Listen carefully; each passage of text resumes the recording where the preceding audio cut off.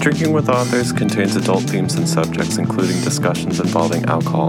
We ask if you are drinking along to please drink and listen responsibly. Enjoy the show.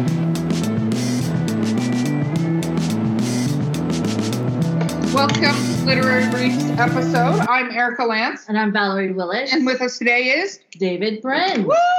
Okay, we're going to make this rapid fire questions. So the first, what we're drinking. We are drinking apple cider with honey jack. Wow, I can't even remember what I'm drinking. And it was delicious. And David, what are you drinking? Well, I brought down my 45-year-old bottle of Johnny Walker Swing, but it's before noon in California, so I'm limiting myself to a little shot of port, which is so civilized. It's very civilized, way more civilized than we are, so yes, I'm impressed. Yes. Okay, rapid fire questions. What is your favorite book? My favorite book of all? Board of the Rings. Board of the Rings? Board of the Rings. It's simply any page is as good or better than Monty Python, and I love to laugh. Board of the Rings. Now, you have to be of my generation to get about a third of the jokes because they're based upon commercials of the 60s and 70s. Like, for instance, the Coca-Cola had an ad jingle, things go better with Coca-Cola. Well, when Frito, son of Dildo, is coughing because Good Gulp Gray Teeth is describing the magic decoder ring and how it causes bad breath and all sorts of things. A pall fills the room, and Frito kicks the smoke grenade out the door and said, "Do you have to?" And Good Gulp says, "Rings go better with Hocus Pocus." Oh, I love it. I love it, though. No, she's going to hunt down the book. I am going to hunt down this book. I don't care. I have 70s commercials. I'm going to figure it out. I love Monty Python. Okay, next rapid fire question. What is your least favorite book? Well, I mean, Oswald Spengler's Decline of the West, stupid thing, back in 1920, predicting that the West would immediately decline when our best days were ahead, though through horrible crises.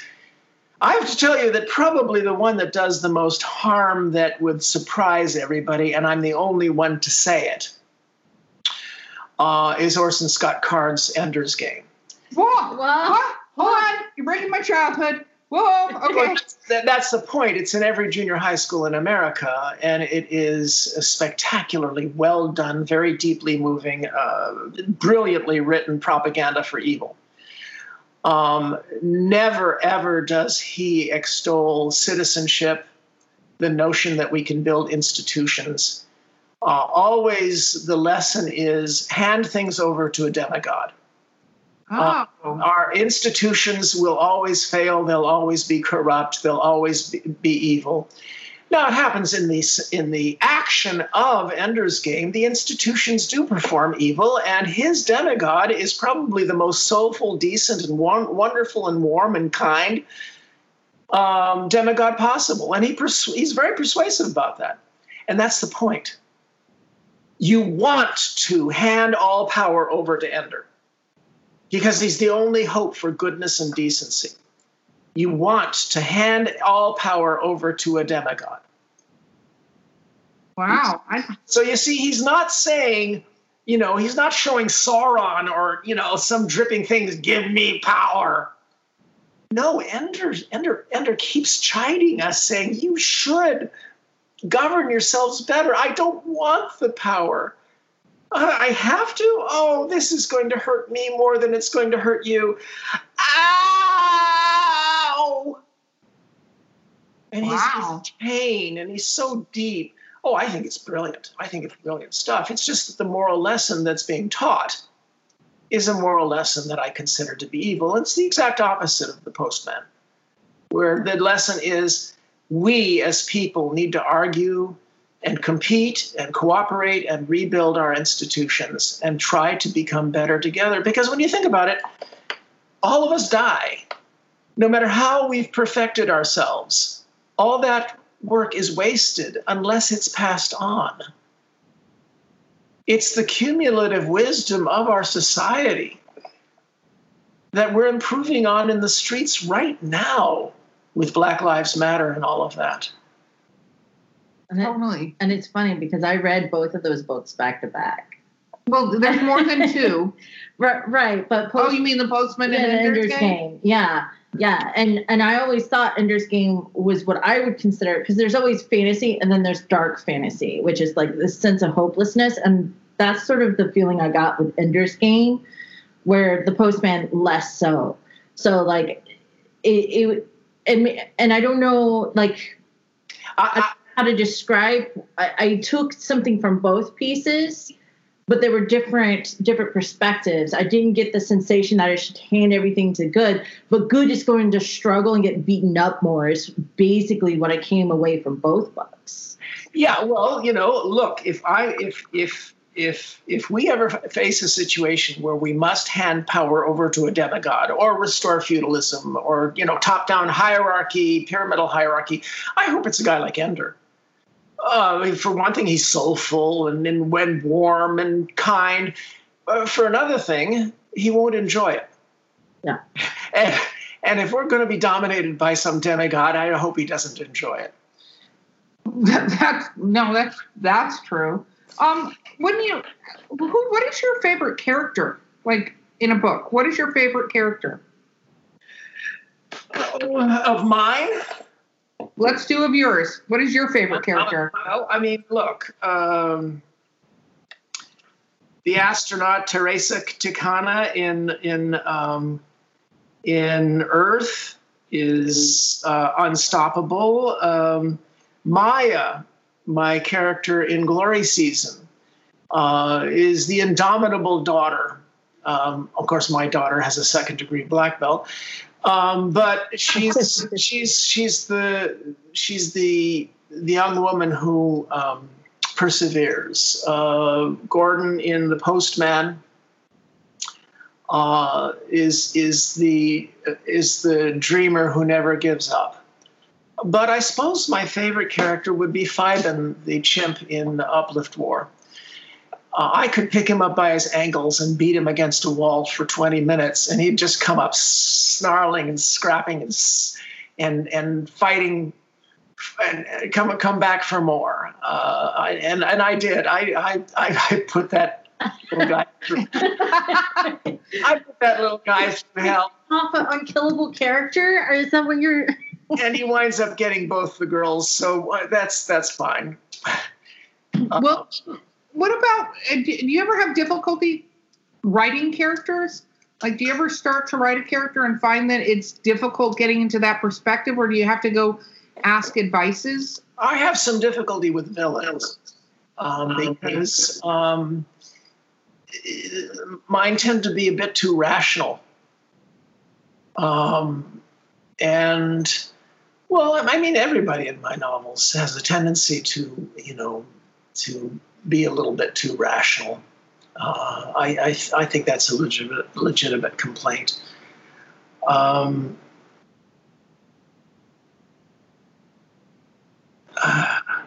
There's so many wonderful characters from fiction. I think Anne McCaffrey had wonderful characters in her Dragon. Though Anne would always get very angry when you called her a fantasy author. Really? Absolutely. It would make her furious. She would say, I am a science fiction author. And absolutely, it was absolutely true. Right. Her stories had dragons. They were set in medieval settings. They were feudalism. There were bards singing and crafts and weaving and all this. There were pages after pages of crafts and weaving. And yet, absolutely was science fiction, because her dragon riders and the people in this crushed human feudal society eventually find out that their ancestors once had traveled between the stars and had universities and spaceships and printing presses and flush toilets and pharmaceuticals.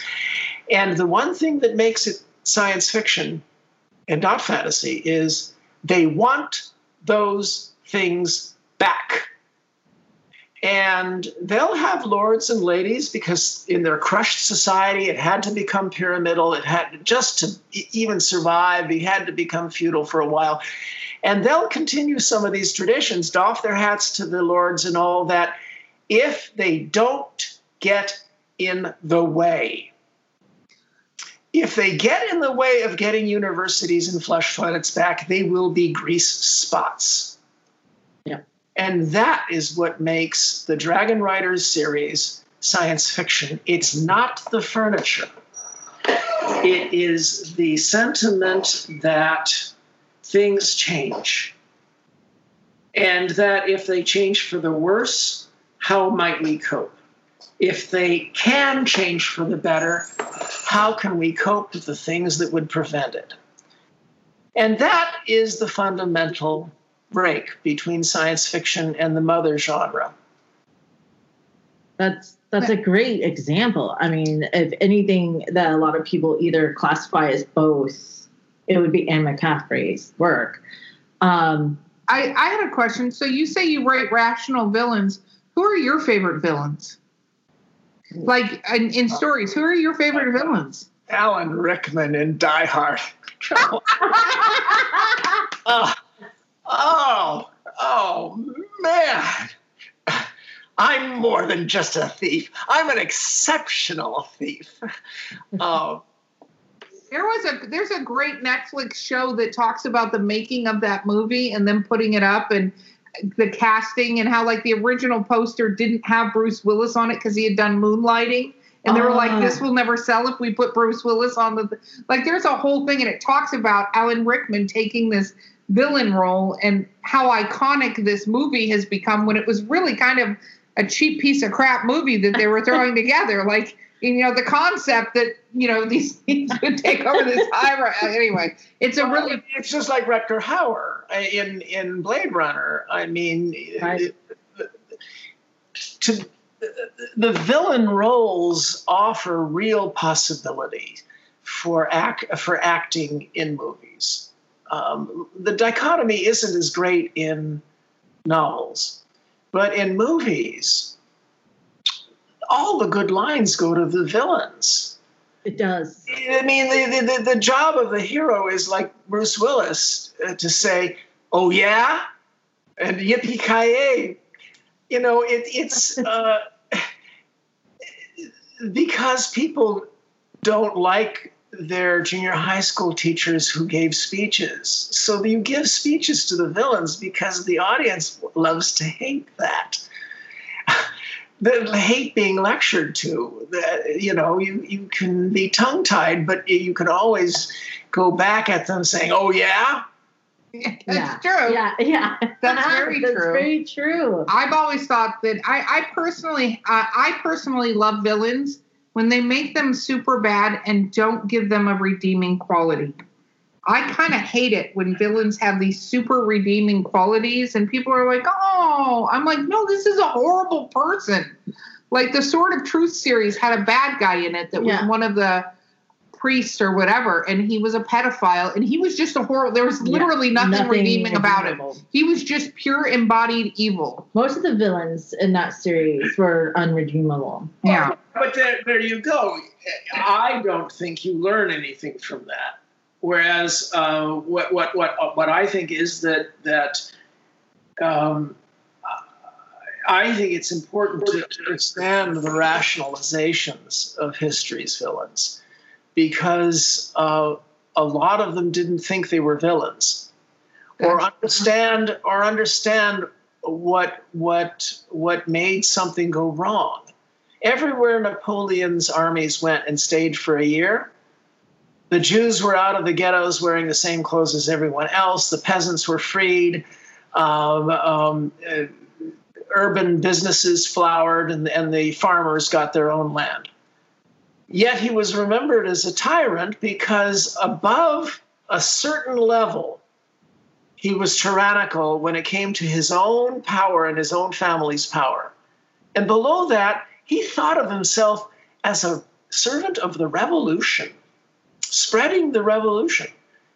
Now, that kind of complexity is, I think, tremendously more interesting than Hitler. As Hannah Arendt pointed out, the banality of evil, how banal it can be in its just unsapient and bureaucratic and obsessive cruelty when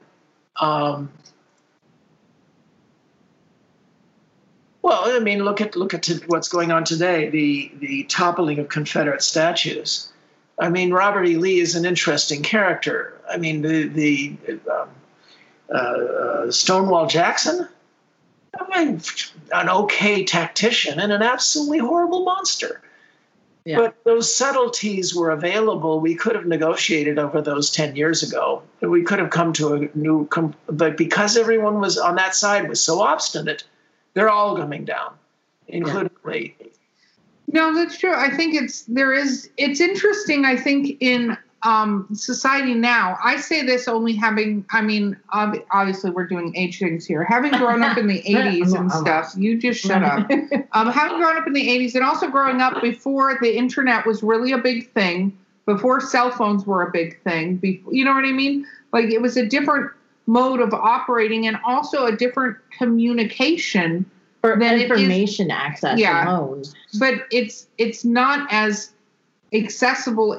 True information is not as accessible as you think. We've talked about this because, like, in my real world job, I run HR, and I'm a human resource executive of a company with over 1,000 employees, and trying to get like true information during this COVID thing of what is actually real and not real, and what safety precautions should be taken and not taken, because you can almost get anybody to agree with you on anything right now. Like, if you have a view, you can find people that will agree with your view. Well, this has happened every time there's a new medium. When the printing press was invented, the product of the printing press we're aware of is the Gutenberg Bibles, but in fact, vastly the biggest product was horrible, scurrilous, slanderous religious tracts, pamphlets circulated by the tens of thousands that exacerbated the European religious wars. Optimists always think new media are going to make us better, and they're always right in the long run. Because the printing press did make people more literate and more knowledgeable about their worlds. But in the short term, the pessimists are always right. And we almost died from this in the 1930s, when radios and loudspeakers amplified the human voice to godlike proportions.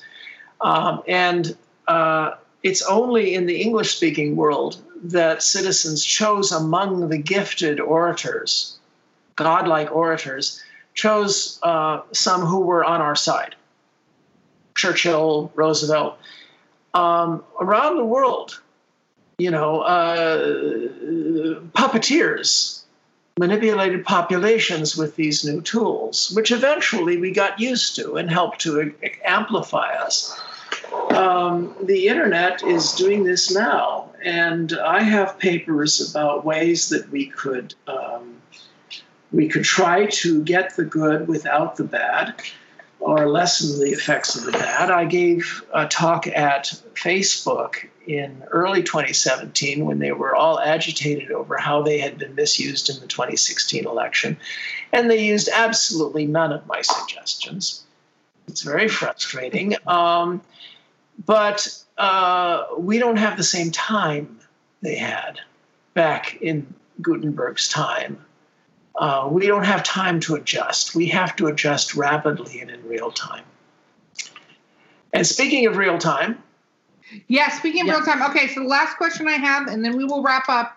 What is your advice to young authors? I know we're going to do links, but if you had to give one little bit of advice to fledgling authors, what would that be? Well, as I've said elsewhere, seek criticism. Learn to think of criticism as food, because it's the only way you would get better at any art or craft. Learning to play the violin, writing is no different than that. You have to try and fail and find out what your mistakes were. Workshop. Try to develop an ear for dialogue and develop these prefrontal lobes, because they're what enable you to put yourself in someone else's shoes. Try to imagine what it would be like to be the other sex, or an altered gender, or live in Philip Jose's farmer world, where you could Philip Jose farmer's world, where changing your sex is an outpatient procedure. That's what science fiction is good at. You imagine the challenges to your perception of who and what you are that could come about as a result of just change.